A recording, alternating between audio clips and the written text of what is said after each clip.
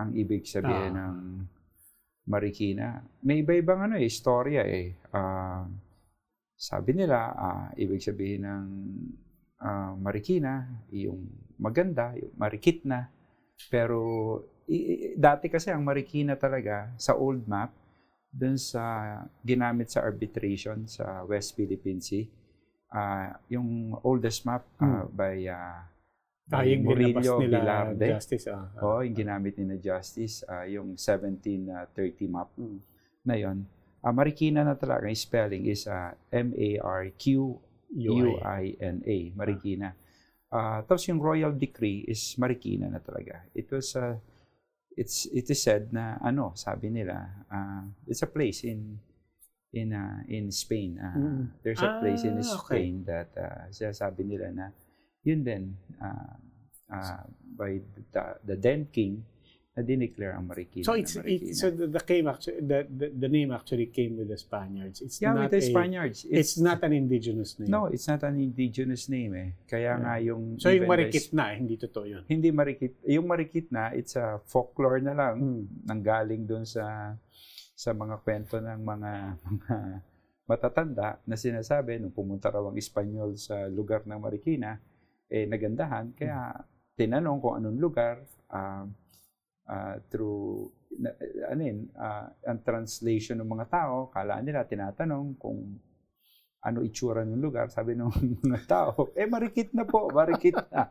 Alam mo yung mga Pilipinong kwento. Pero it's a royal decree. It refers to a place. Kumbaga New York, New Amsterdam. I would suppose ganun eh. Pero unfortunately, kulang yung written history talaga. Kulang. Kaya nga ito may effort nga kami through our historical society na establish yung written history. Puro kwento, puro salita. But as you said, it was a way in essentially everything naman derives from the mouth of Manila Bay, di ba? Where you can trace you can trace access points inland from Marikina Bay. Then you have settlements throughout. Ang Marikina River is part of the Pasig River system, and yung Pasig River system, when you traverse it, one area will lead to Manila Bay as an outfall area of the river, and the other one is to Laguna de Bay. Yes.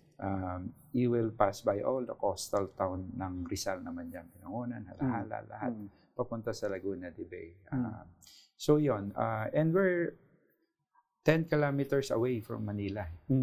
From Malacanang Palace. So yung geographically talaga, malapit ang Marikina. And Marikina is recent history was hacienda of the Tuason. Originally, Tuason is the descendant ng Chinese descendant ng Sontua. Yung nag-support sila during the Dutch and Spanish War in Manila. Nag-support sila, and as a reward on the efforts, binigay yung hacienda ng Marikina. Ito yung yung tipong ilakad mo ang kabayo hanggang sa bumaba ang araw o tumayo ka sa pinakamataas na purok tapos hanggang tanaw. Hanggang saan matatanaw mo at hanggang saan mo makakaya mo sumakay na ganon eh. Kaya nga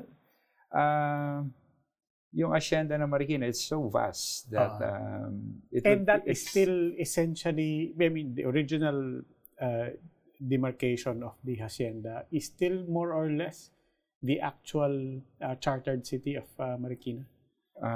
It's smaller now after the 35 Commonwealth government. Yung creation ng Quezon City, almost the whole of Novaliches, Katipunan area, the UP area, Ateneo, Diliman, even until Cubao was then part of Marikina. Almost 1/3 of Quezon City was then part of Marikina. Kaya ang laki ng territory yung nawala. Hanggang Lamesa or? Yeah, hanggang Lamesa, hanggang San Jose del Monte. Dahil that far north. Ganun kalaki. In fact, yung Montalban na malapit sa Marikina, pag dumaan ka sa loob ng Marikina. Teka muna, tatanungin muna. Are you a red wine person? Or mas okay na sa akin yung beer na lang tayo. Beer. Less sugar. Less sugar. Health buff ka pala. Okay. So ganoon, yun yung geography ng Marikina, malaki na wala. Si Presidente Quezon, yung kanyang parang bahagi ng kanyang asyenda noon dati ay nasa Marikina rin eh. Ito yung PSBA, yung eskwelahan ng PSBA dito sa may dulo ng umpisa ng C5. Umpisa ng C5, dulo ng Katipunan, yung tapat ng simbahan doon, ng mga madre, ng mga mongha, nandoon. Lahat ng taga-UP, alam yun, of a certain generation. Of a certain generation, Ayun, dati nandun yung private school beside Ateneo. Wondering, were you always a history buff or napilitan ka na lang magbasa ng mga trivia na ganito dahil na politika ka na? Nabasa ko minsan yung bibliography ni Lee Kuan Yew eh. Sabi ni Lee Kuan Yew, pag hindi mo alam yung history mo, you would never know what's the importance of the present time, and saka hindi mo rin alam po ano yung bukas, yung dala-dala nito sa atin. When did you read that? And hindi, kumbaga sa akin, kailan tumatak sa yung that admonition from Lee Kuan Yew na know your history? I mean, was it before you became an adult even, or is this something that it was really after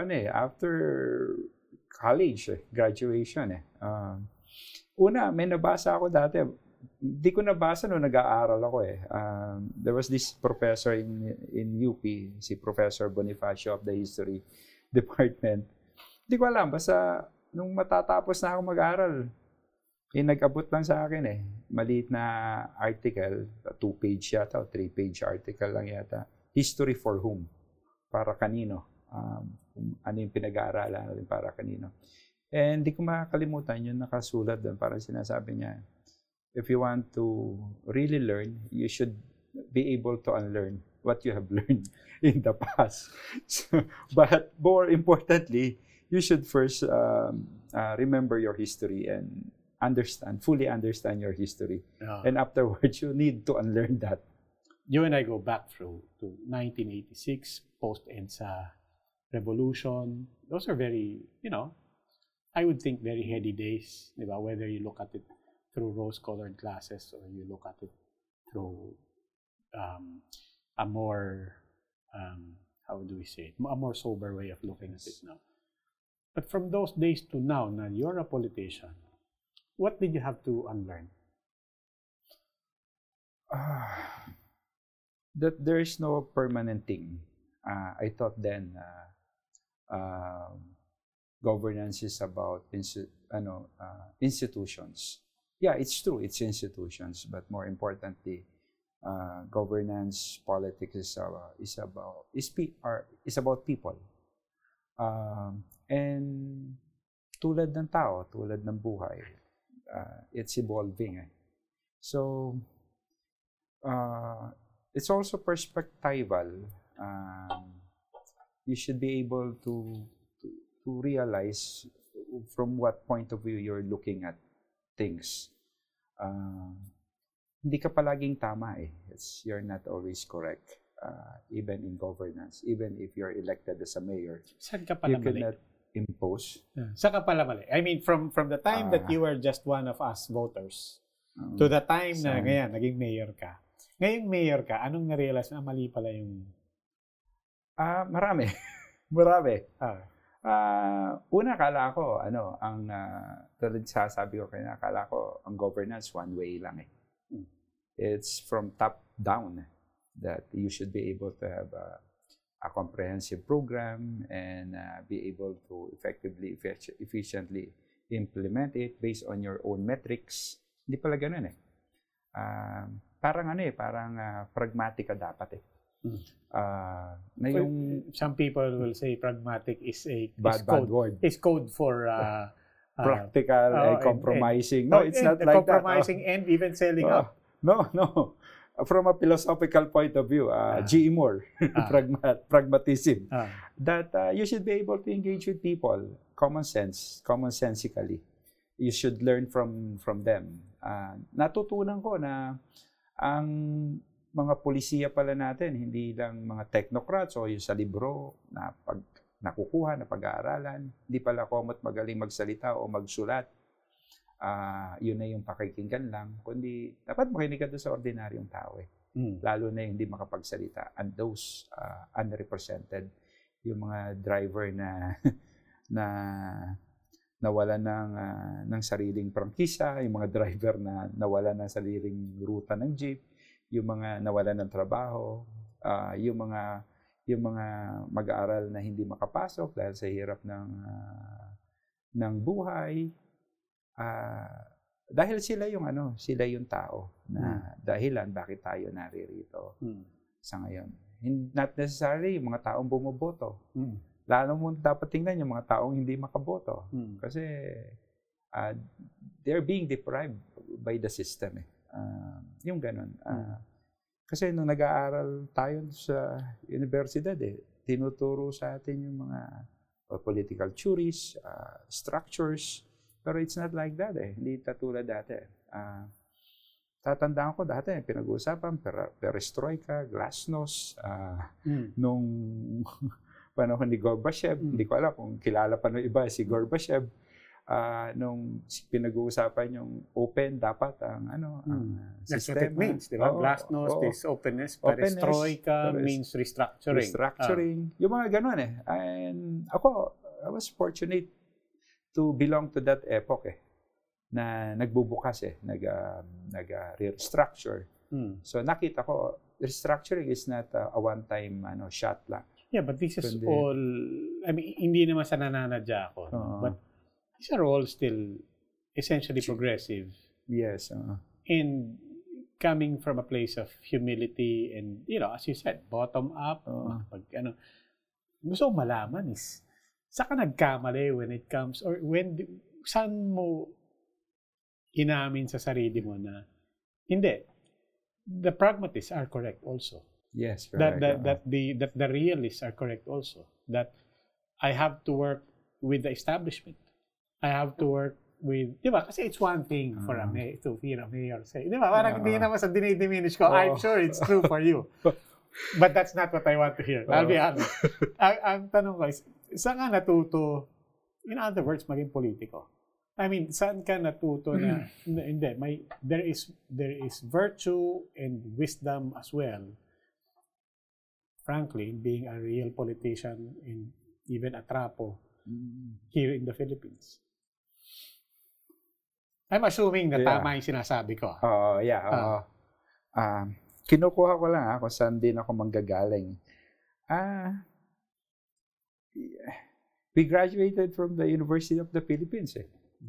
Ang thinking mo, kala mo, pag graduate ka ron, magaling ka. Saka, yun lang yung universidad dati. During those time, kala mo, ganun Tapos nagturo pa ako sa UP. Sa UP So, kala ko, alam ko lahat Nung nasa politika na ako, siguro, in the first 6 months, nung may kausap ako mga tao, nakulong siya, nakulong yung anak niya, walang kasalanan, tapos merong lumalapit sa'yo, nasa ospital, it's a government hospital, supposedly, dapat wala siyang babayaran, dapat affordable yung at quality, may equal access to health services. Nung panahon na yun, nakita ko hindi pala perfecto, hindi pala ganun yung nangyayari So, siguro yun yung yung parang realization ko that what? That you cannot fight everything? That you cannot fight everything, or you don't have the solution would not solely come from you or exclusively come from you. You need to engage with the community, with the people, with tanong mo, paano kaya? Back in UP, utopian kasi yung tingin ko noon eh. Oo, idea lang tingin ko eh. Yung realization ko hindi pala ganon. So sabi ko sa sarili ko, hindi pala ako na-prepare. Hindi pala ako naka-prepare. Paano gagawin ko ngayon?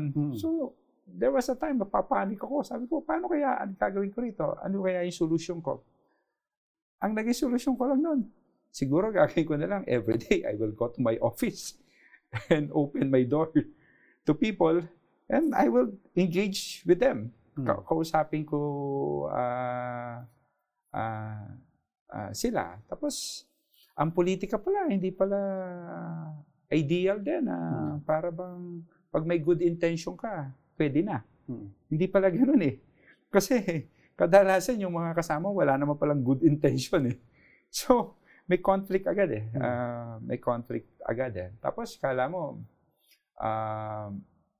pag maganda yung presentation mo ng idea, they will accept the ideas that you have for the people or a certain proposal. When I first served, Roby, kasi di ako mayor agad eh. Naging konsehal ako eh. So, collegial yung environment ko eh. So, kung may idea ko, kailangan kong i-push pa eh. Yun nga lang naging advantage ko when I became a mayor, na may vantage point na ako, na nakikita ko na kung ano yung nasa ilalim. Kaya ngayon, kung may konsehal ako, alam ko kung ano iniisip niya. Anong iniisip niya? Iniisip niya sa mayor. Anong iniisip? Anong iniisip ng konsehal? Iniisip ng konsehal. Siyempre, ma-re-elect. Una-una, kasi that's an affirmation that it's not bad, hindi naman masama. It's an affirmation that you have served well. That you have served well. Pag konsehal ka, you have a very limited resources. Siyempre, minsan, yun, kaya kailangan mag-prioritize ka eh. I think governance is prioritizing eh. Lalo na pag nasa politika ka. Ito, qualify this statement. And you've heard this from everyone. Yeah. Pagpapasok sa politika, ang isang iniisip niya, kumita. Ako nung una, honestly, hindi ko naisip eh. Ang advantage ko lang, I was then 21 years old. But you see it. Pero eventually, nung may pamilya na ako, parang inisip ko, parang dapat pala mas establish ka. It came later. It came later. Kaya, I was then fortunate na very supportive yung pamilya ko. Yung wife ko, then, wala pa siya sa politika noon. Yung aking parents, very supportive. Ang totoo, Roby, kaya hindi ako nagka-problema dati masyado. I was at my 40s, 42 when I got married eh. Nakatira pa ako sa sa parents ko eh. So iba pa yung requirement ko noon eh. Nung makasal ako, nung magkapamilya ako, ayun na, naisip ko nga, nga pala, no? Hindi po pwedeng puro bayan lang eh. Hindi pala po pwedeng, kailangan talaga mabalanse mo rin eh. So how do you manage that? I mean, nandun ka na eh. Yeah, diba? You're already in politics. Nandun na ako eh. So how do you reconcile that? When you realize... I need to lead and to live a simple life. That's one adjustment that I made. Kailangan simple lang talaga kasi yun lang ang meron eh. Yun lang ang meron. Alam ng mga taga Marikina to, I seldom leave Marikina. I don't go abroad for a vacation. Nandun lang kami. Pag kumakain ako, nandun lang. Kasama ko sila. I eat in the house. Para tipid ng konti. Yung mga ganong restrictions. But I must admit, iniisip ko, ba't kaya yung kaklase ko dati, mas okay buhay sa akin, ako talaga, nung maging congressman ako, pag nagkukwento yung, hindi ko naman sinasabing masamang pag-recess, umalis, pumuntang abroad, baka yung iba, pupunta to learn things that they want new things that they will do, what they would want to learn in another environment. Ako, honestly, pag tinan mo yung record ko, Roby, wala akong travel abroad, even nung time ko ng congressman. Yeah, oo. Kaya pag nagkukwento sila, tahimik lang ako. Hindi ako nagpapahalata na hindi ko alam hindi ko alam kung ano yung pinag-uusapan nila kasi mukhang ma-out of place ako doon Pero tahimik lang ako. Pero that's one thing that talagang hindi ko na nagawa. Talaga? Oo. Ang engagement ko talaga is pero enjoy naman ako sa Marikina. The other day, kaya nga sabi ko, ang guest ko si Mayor Ike Ponce, saka si Mayor Wes Gatchalian. And I asked him this question. I'm curious how you would take it. Sabi ko, how would you take that statement? Na again, this is another thing na lahat naman sinasabi ng Pilipinas. And in fact, Mayor Ponce was the one who said it, diba? Na nasasabi rin naman talaga dito, and he understands where it's coming from, na kung sino sumunod sa mga rules, talo yun.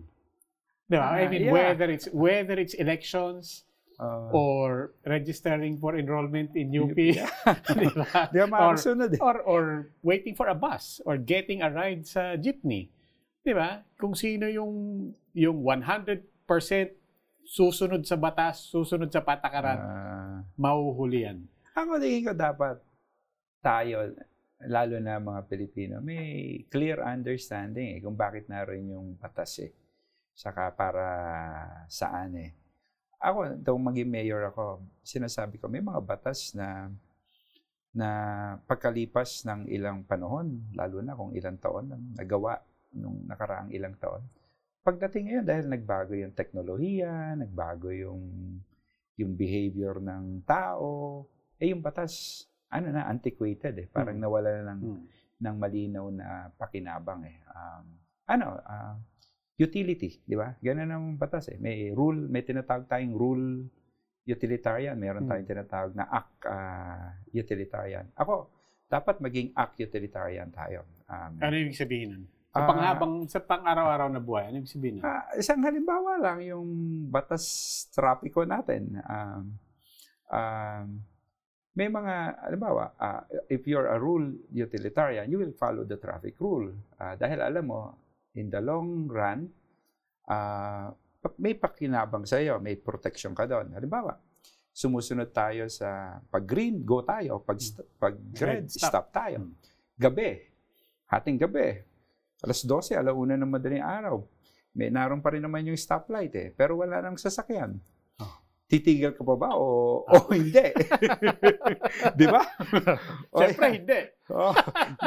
Yung iba hindi. Lalo na kung nakainom na, hindi na titigil. Pero pag-iisipin mo talaga, naroon yung regulasyon na yun, yung rule na yun, para sa pakinabang mo.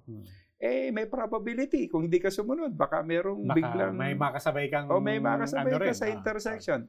Kaya nga ang kadalasang aksidente sa Marikina nga, may mga ganong kami insidente. Nabubog ko, walang kasalubong sa intersection. Ano yung act utilitarian? Yung may pakinabang na sumunod dun sa patakaran, direktang pakinabang. Ano ba halimbawa nito? Yung normally if act utilitarian would pertain to the common good Halimbawa, meron ka diyang pedestrian lane in an intersection. Pag sumunod kayo, magkakasama, mas efficient kayo, mas madali, makakatawid kayo sa pedestrian lane. Pero in governance, sinasabi ko nga, baliwala yung act, baliwala yung rule utilitarian if you don't have the proper facilities. Yes. If you don't have the proper facilities. Kaya sa Marikina, may nagtatanong sa akin, bakit may signage, may directional signage? Ba't pinagpipilitan mo yan? Sa Marikina, bawal ang bandal Talagang pinapahuli ko yung mga bandal, lalo na pag yung mga signages. Tapos pag hindi malinaw yung mga lane marking sa mga tawiran, kasi may gamit yun may gamit yun para sa order yun eh. Yun yung may gamit yun eh. Yung proper facilities, ang tingin ko, yun ang wala kadalasan sa atin eh. Simple pedestrian lane. Ako yun ang example ko when people ask me, di ba, this is a conversation that I think we've all had na ba't ang Pilipino pagka nasa ibang bansa, malinis, nagtatapon sa basurahan, pagdating dito, sabi kasi doon may basurahan. Oo nga. Diba parang hindi ko kailangang hanapin. Ako, I use panopticon principle sa basura eh. Teka muna, tatapusin ko lang. Ko lang we're speaking with Mayor Marcy Teodoro ng Marikina. Philosophy major sa UP.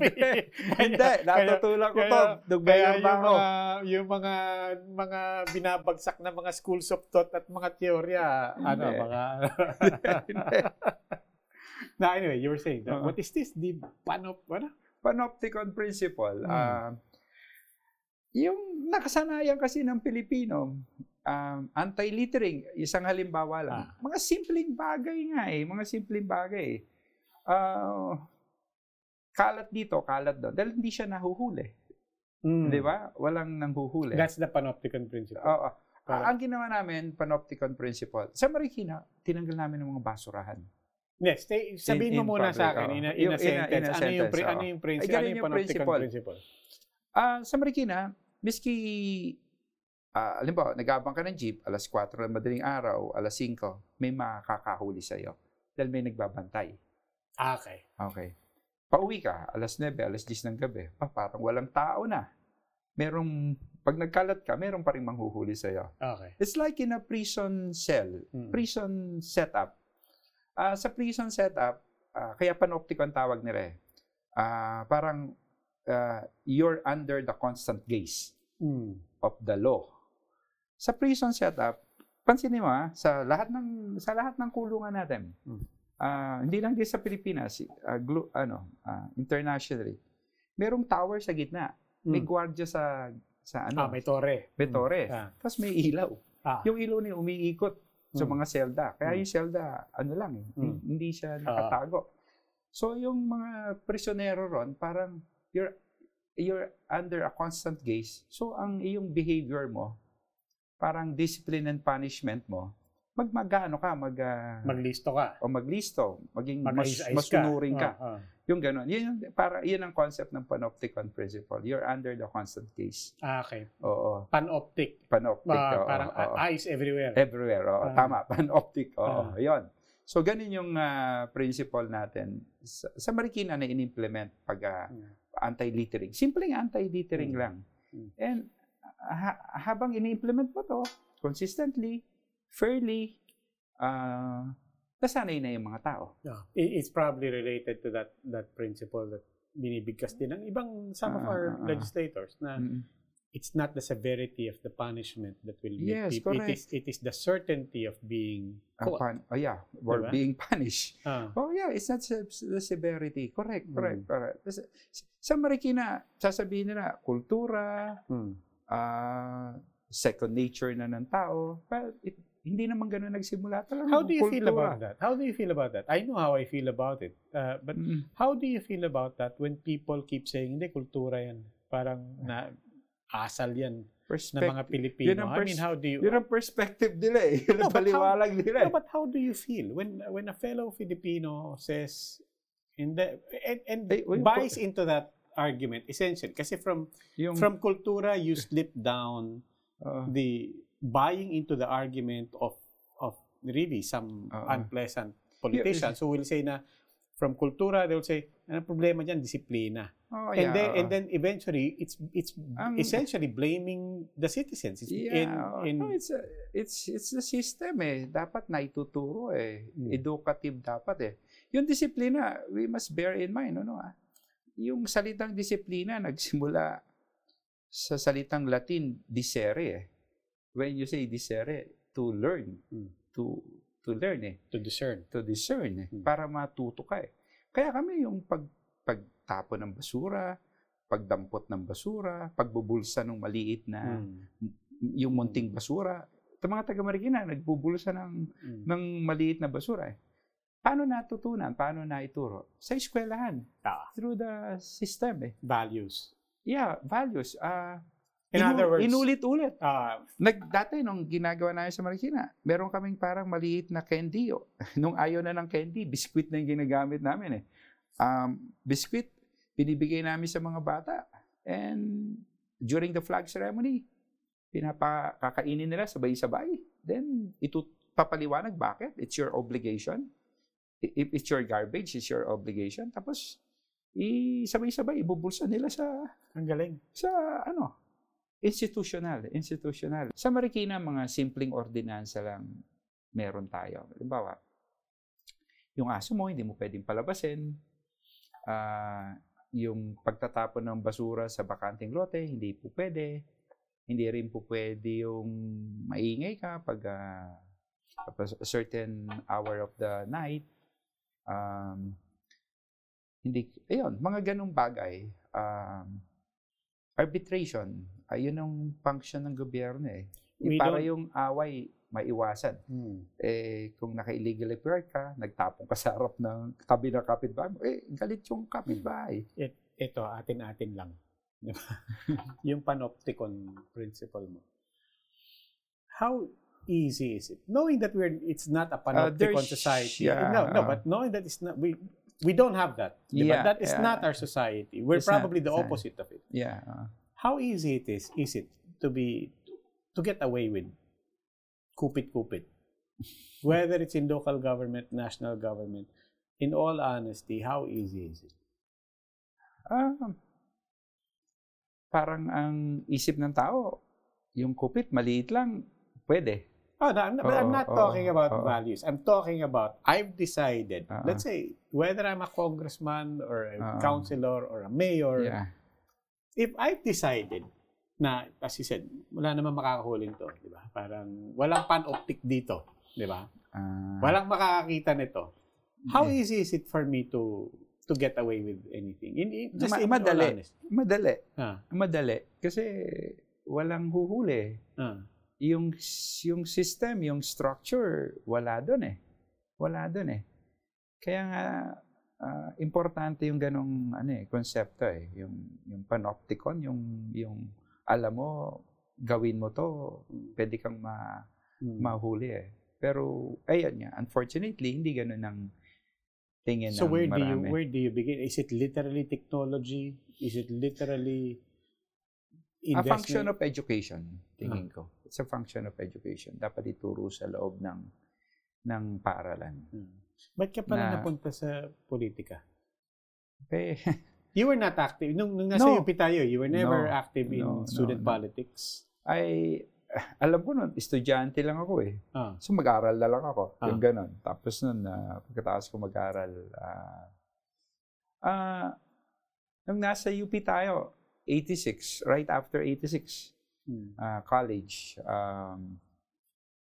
Ang epoch nun, ang turo nun parang we're rebuilding the institutions the democratic institutions Parang ganun If you want to be, to contribute something, then you should be part of the government. Ganun yung thinking. After graduation, nagturo ako. Habang nagtuturo ako, nagkaroon ng local elections in 1992. 86, people power, revolutionary government, appointed lahat. But in 87, first local elections, 92, second local elections after EDSA. So, meron lang local party sa Marikina nag-re-recruit. Incidentally, kulang sila ng kandidato, walang makuha. So, I was recruited as I was then young 21 years old. So, ikaw na lang tumakbo. Representative ka ng youth. Yung youth voter, yung demographic for councilor. For councilor, city councilor. Sino to? Dating mayor namin Dating mayor namin. Why? Mayor Valentino. What was special about, bakit ikaw sa lahat ng kabataan na punteriya niya? May uncle ako dati na councilor, kaibigan niya. During the martial law period, magkasama sila sa struggle noon. Unido, laban. Okay. Yung mga ganun. Nag-organize nun. I was then young. Nasasama-sama ako sa mga ganun. Namatay si Ninoy, Atom, August 21 movement. Tapos siya, nag-appoint ng yung Cory government. Siya na-appoint na mayor. So, hindi siya traditional na parang party, political kasabay party. Kasabay ito nila Joelina, kasabay nila. Joelina, Aquilino Pimentel, Binay, yan, kasabay ni Mayor Binay. So, yun. Tapos, dahil yung uncle ko, ini-invite nila to join them, my uncle declined and sabi na, ito na lang, bata. So, ako naman, sige, okay naman. Pero, never thought that ganito pala, ka-complex, yung reality, hindi ko alam na ganito. So, naalaman ko na lang yan nga, yung kinukwento ko niya, after 6 months from my assumption in office. Pero, Roby, yun nangampanya lang ako, nakiusap ako sa tao, wala akong experience, wala akong track record, pero, naging top-notch counselor ako nun Nanalo ko most number of may recall pa yung apelyido mo sa tingin mo? I mean, what's your theory ang tingin ko, I was able to campaign very well, personal. Nakapakiusap ako sa tao. Tingin ko gusto ng taong nakikiusap. Gusto nila yung, siguro tabula rasa ako nun clean slate ako ito, sige, boboto ko to, mukhang ayos pa to, saka mukhang wala pang ginagawang masama to, o wala pang record to. Wala pa. Kaya the real challenge is to get reelected because that's validation. That's a validation At least the optics is that you're At least yun, Ako, swerte lang ako kasi no elections, wala pa ako election na natatalo. Hindi ko lang alam kung in the future. Not about governance. Not about governance. Obviously, you find it fulfilling. But not about politics itself. But politics in the Philippines. What surprises you that you actually enjoy this aspect of politics? Was there ever a moment that you realized na nag-enjoy pala ako dito? I was in Congress for 9 years. Nakita ko kung ano yung terrain doon saka paano nangyayari nung maging mayor ako, ibang-iba It's personal, direct. May pupunta, umiiyak, namatayan, tatawag sa'yo hating gabi, hindi makapasok doon sa ospital. Ay magana nahuli ng pulis dahil may curfew. Yan, iniisip ko, ano to kaya? Tatawagan ko yung pulis, pakawalan na lang yung nahuli sa curfew. Yung mga ganun, mga moral kawawa naman yung nanay, hindi naman sinadya, may pinuntahan lang, mga ganun. So talagang, sabi nga nila, di ba meron, sinasabi sa morals, may categorical imperative Pero it does not work that way Hindi wala naman palagi. O hindi yung categorical imperative, di mo po pwedeng ipatupad palagi. Meaning, yung tama o yung rule, hindi dapat pala may exemption to the rule I call it affirmative action on my part. Dapat may mga justifying circumstances that would sometimes provide the exemption to the rule. Affirmative action. I must admit, ako, minsan nag-affirmative action ako sa mga constituents ko. Because you can do that as an executive in your own territory. Yeah, in my own territory. Diba? Yung nabanggit mo in passing, Congress. Yeah. And sinabi mo, nakita mo. It's frustrating Yeah, but you also said nakita mo how things happen. Yeah. How do things happen in Congress? Because our impression is nothing is happening in Congress. Disconnected doon sa kailangan ng tao. Disconnected. Minsan yung ospital, kailangan ng budget Ba't hindi yun mabigyan ng budget? Bakit napupunta doon sa mga projects na hindi minsan nating kailangan talaga? Okay, what's the 1-minute answer to that? Bakit nga? Bakit hindi napupunta ang pera doon sa importante? Pag nag-budget kasi by region, mayroong sinusunod na na budget guidelines Tingin ko dapat mabago yung budget guidelines na 'yan dalhin yung pera doon sa mga pinakamahihirap na lugar. The affirmative action. Dalhin doon. Pangalawa, syempre, malakas yung lobbying ng congressman sa ganung distrito mapupunta ron. Pero yung kawawang congressman na bagong ka-elect doon sa probinsya na napakalayo sa Maynila, na walang ospital, hanggang kaya may nakakausap akong ganung congressman, tatanungin ako, kala nila magaling ako o alam ko yung sagot. Pero kakaawa siya Ka-elect lang niya bago siyang newly elected. Not from a political family. Walang experience. Pero gusto niyang tulungan yung kanyang distrito kasi naaawa siya. Walang ospital doon sa kanyang distrito. Hanggang ngayon, matatapos na yung first term. Wala pa rin siya. You were a 21-year-old neophyte politician yourself a long time ago. You're now telling the story of a neophyte politician in Congress who also has no clue on how things happen or how to make things happen in a milieu like the Philippines. Yeah. Diba? How common is that? I mean, put another way, how many of our young leaders, and we're granting all the good faith that they are sincere, but how many of our young leaders, sabihin na lang natin sa Kongreso, don't actually, ito yung question, don't actually know what they're doing?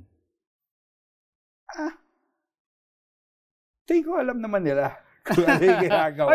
Don't actually know how things happen, di ba? And how long is that? It's very hard really to quantify or qualify, Kasi ako ang belief ko talaga ab initio, at the beginning, lahat ng tumakbo alam kung ano yung gusto. Pero ang tanong ko is, ilan sa mga nanalo, ilan ang lahat alam kung anong gusto, di ba? Sabihin natin lahat gustong tumulong. I will agree to that. But of that set, lalo na sa mga first-termers, how many don't know how to make anything happen? Think of sa first day, talagang hindi alam. Pero tingin ko after a month, you'll have an idea. You'll have an idea what to do. Okay. You simply need to be in the process, be involved. Which includes For example, ang first rule nung nasa Congress ako, sabi sa akin ng mga medyo may mga experience yun.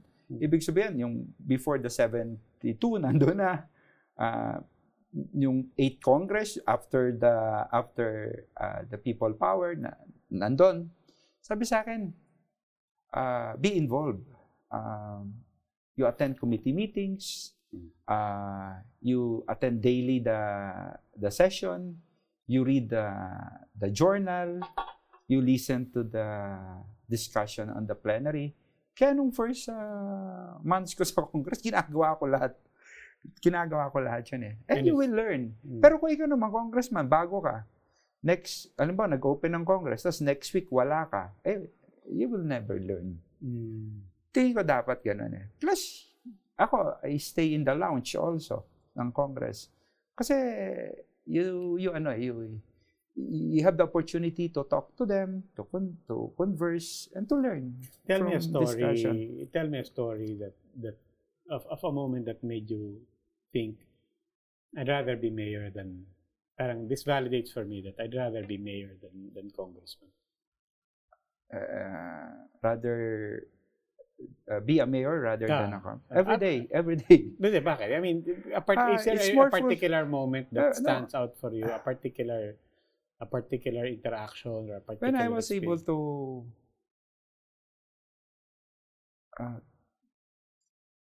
make things happen. For example, when I ran for the mayoralty, yung aming pamantasan, yung community college namin is not a free college. There's no free college education then. Nagbabayad yung mga tao. Nung nagkakampanya ako, may humingi sa akin ng tulong pang tuition fee, utang daw niya kasi hindi siya makakuha ng examination. So tinulungan ko, tuwang-tuwa ako noon dahil nakatulong ako. Sabi sa akin ng driver ko pag sakay ko, buti sir, mabait kayo. Makaka-exam na siya. It made me think. Siguro dahil nature ko talaga, dati kong teacher nagtuturo pa ako ng philosophy. Mabait ako para dun sa taong yan. Natulungan ko isa. Ano kaya siya bukas? ano siya mag-i-enroll kung hirap na sila. Kasi talaga nakita ko naman sila hirap na hirap. Nung campaign period, kaya nakakatulong yung mga kampanya saka makakausap ka na tayo. Nung campaign period, pinaliwanag ko sa tao. Sabi niya, opo, dapat libre ang matrikula ho sa way back in 2016 pa to hindi to recent lang. Ngayon may Unifast na yung gobyerno national may ganun Dati wala pa So sinubukan ko i-engage. So may discussion kami during the campaign. So pag upo ko, hindi ko alam kung paano gagawin. Hindi ko alam kung saan kukuha ng pera. Tapos after election year, after an election, walang pera talaga. Ubus ang budget Pero nakita ko, may pera pa pala yung discretionary fund ng mayor. So, yung discretionary fund, nagsakripisyo ko. Binigay ko doon sa community college. So, that started our free college education in Marikina. Then next year, kinausap ko yung mga konsehal. Alam ko naman kung paano kakausapin kasi nga, naging konsehal naman ako So, yun. Binadgetan na nila every year yung free college education. At that instance, sabi ko, okay pala maging mayor. May magagawa ka pala pag na-encounter mo yung circumstance. Unlike when I was a congressman, aabot ka ng tulong, bibigay kang tulong. Yeah, okay yon. Pero institutionally, institutional ngayon. And thankful din ako dahil meron na ngayong universal financial assistance sa mga colleges. We started discussing it when I was still in Congress. Buti na approve recently. Pati yung ladderized education sa TESDA. Importante yung mga ganun Education is very important, I think. How do you manage and how do you navigate through a national government that is diametrically opposed in many ways to your values? And I'm not just talking about, obviously, it's a reference to Duterte. Those were, I'll say it because I won't force any of my guests to say it, but those were dark years. But how do you navigate that? And not just in terms of EJKs, the drug war, even in the sense of COVID, of a very simplistic, practically militaristic approach in everything. How do you navigate that? I go back to my roots. Tinatandaan ko lang yung tao. Yung alam ba, extrajudicial. I talk to my chief of police that as much as possible we minimize or if not do it. Sabi ko kawawa naman yung alam ko nare-report ako na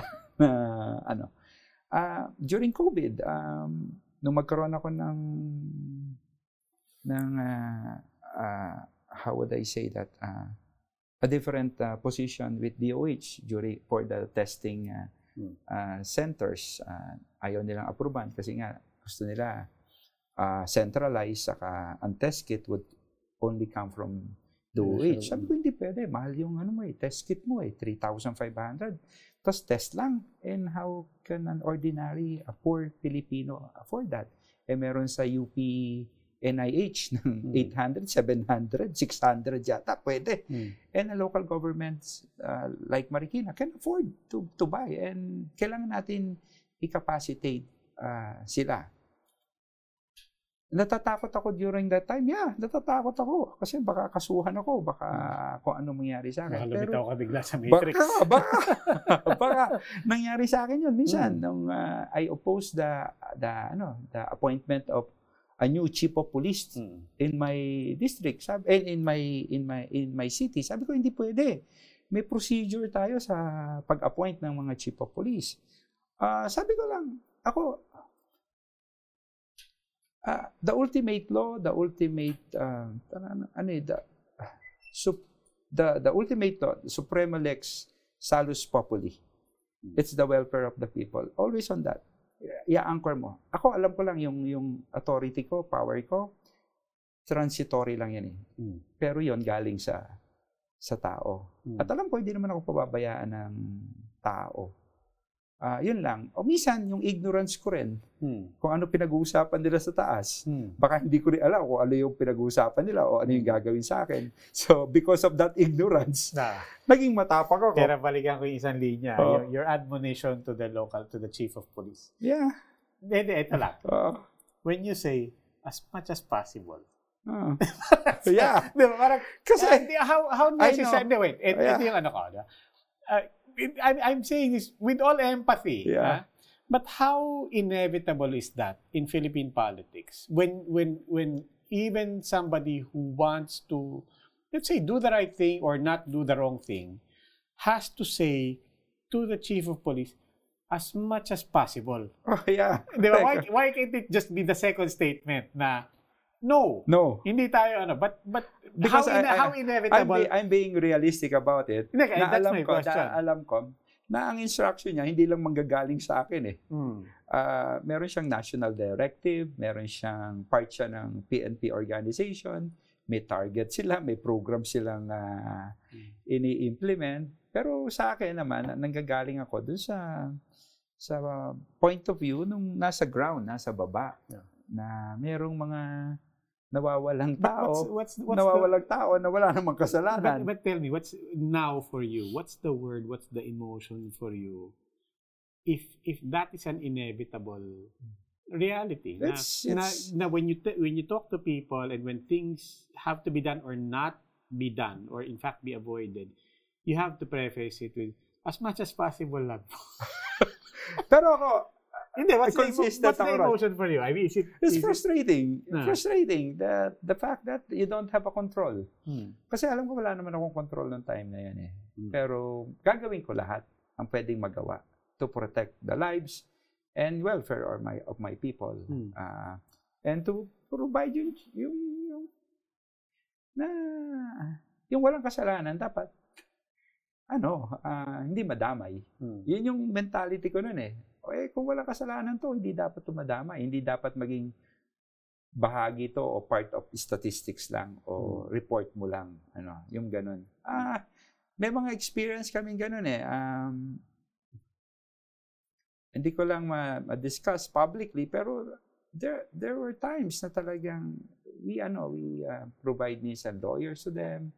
Not only lawyers, we provide yung protection for those need protection from the program.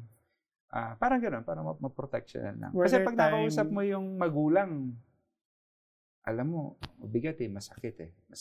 Parang gano'n. Were there times that, and I am speaking in fact over the last 6 years, di ba? Were there times that you genuinely were thinking about your own welfare and there were times, several times. But I need to go on for the people. But you're contemplating the worst case, the worst scenarios. You're contemplating, or is there a part of you that also thinks, no, it will never. Optimist ako eh. May faith ako sa tao eh. Wala naman akong ginawa eh. Minsan may narinig ako, hindi mo pwedeng takutin yan eh. Si Mayor, hindi mo pwedeng kasuhan si Mayor eh. Hindi mo pwedeng isama sa Matrix eh. Walang kaso yan eh. Minsan may narinig ako, isang official.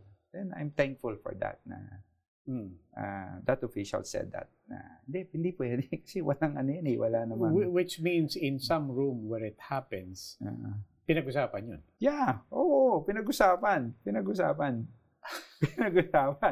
At sabi niya, hindi pwede kasi walang kaso yan eh. Wala naman yan. Walang history yan eh. Walang I'll bring it back to that question that I asked niya kay Mayor Ponce and kay Mayor West. Yung sinabi, na pinag-usapan namin, didn't just come from them. I prompted it, but it did also come from them. That reality na dito pagka una-una, I prompted it by asking them to respond to that statement na hindi pwede ang santo sa politika. Hindi pwede ang santo sa pamumuno. Lalo na sa Pilipinas. And then they followed through with ayun nga, na parang kung sino yung sunod ng sunod, mauhuli yun. But can we ever get out of that cycle? How do we get out of that? It starts with ourselves. The real challenge really of governance or leadership is how to stay the same. Like how you started in politics. Kasi lahat yan nagsimula. Malinis. Parang sityo. Nag-umpisa yan malinis. It's the wrong malinis question. Kaya ang challenge talaga, the biggest challenge is how to Huwag maging madumi. Ab initio. How to start like you're starting at the beginning. Kaya ako, ang tingin ko, every re-election ko, like I'm starting again. Ganon. Ako, talagang marumi yung mundo. Lalabang ka. Kaya you need to be a crusader eh. Hanapin mo sa puso mo yung dahilan bakit ka narito. At the end of the day, dapat o sa dulo, pag natapos yung termino namin, ako, I'm nearing the end of my term. I don't know kung ano yung option ko pa. Masabi ko lang sa sarili ko, miski mag-isa na ako na nagawa ko yung pwede kong magawa. That I was able to tended to my garden. It's my own. Ganun ang ganun ang ginagawa ko na lang eh. Yung buong mundo, baka hindi ko mabago eh. Yung bansa, baka wala na akong magawa eh. Pero yung sarili kong lugar na maliit, baka meron pa kahit paano. Pero hindi ba illusion yun or parang sarili mo lang bakura? Hindi naman. I'll take your metaphor. Sige. How do you maintain your garden? And how happy can you be in your own oasis? Kung alam mo na labas ng bakura mo lahat yan madumi. Or for that matter, speaking of Marikina, is it really possible? Because people celebrate Marikina River, the river bank, diba? People celebrate. Yes. But is it really possible to have just a stretch of banks na maganda, na world class, when the reality is dadalo yan from iba-ibang munisipyo, dadalo yan sa parang... Hindi pa pwede. Hindi stand-alone eh. Kaya ako, talking to the mayors of Montalban, San Mateo, yung upstream community, if we could work together. And happily, and I must admit, sila ganun din ang gusto nila eh. Ako, wala akong monopoly ng mabuting intention eh. Hindi naman, meron talaga marami rin mayroong mabuting intention. Sabi nung mayor ng Montalban sa akin, may history sila eh. Alam niya yung history niya. Gusto niyang proteksyonan yung kabundukan nila. Tulungan yung mahihirap na tao. Yung gano'n. Tapos yung mayor din nung kabilang bayan, nakatabi ko. So, yung local government arrangement, it's in the law. Sa ginawa ni Senator Pimentel, the old Pimentel, yung devolution. Ako, tingin ko, mayor ka, you study the law, try to explore, to expand the activities that lahat ng activity mo ron, nandun naman nakasulat na eh. Siguro napag-isipan nila dati, lalo na si Senator Pimentel nun. Hindi ko pinupuri pero nakakatulong sa mga mayors ngayon. Dati siyang mayor eh. Siguro, nung sinulat, kinaraff niya. Yung local government, alam niya kung ano yung sinusulat, experiential eh. Plus the fact that prolific siya, legislator. So, tingin ko, may obligasyon din tayo. Na yung mga in-elect natin, pinipili natin, yung alam natin na kaya na gumawa ng mga maayos na batas o mamuno sa atin. Ayun siguro panawagan ko dun sa mga tao, pag election, piliin na kung sino yung dapat yung tingin nila na kailangan makakatulong. Naku, may sinabi kang triggering para sa akin. kaya kausap po natin Mayor Marcy Teodoro ng Marikina. And unfortunately, you know the drill. At this point, you're gonna have to leave us kasi isang oras lang po nakalaan sa akin dito sa One News. Pero kami, tutuloy lang namin ang kwentuhan namin dito. Tapusin lang namin to. But you will have to leave us. But catch us again next Thursday, 9:30 p.m. Manila time on One News. Ano po yan? Channels 8 or 250 kung gusto nyo yung HD. You can also check out the long conversation on Spotify, YouTube, Apple Podcast, Google Podcast, at saka sa Puma Podcast. Promise, i-upload ko po lahat ng conversations namin just in audio as pure podcast sa Puma Podcast. You can follow that on Spotify, Apple Podcast, kung sa Puma Podcast. Ako po si Roby Alampay. Thank you again. This is Roundtable.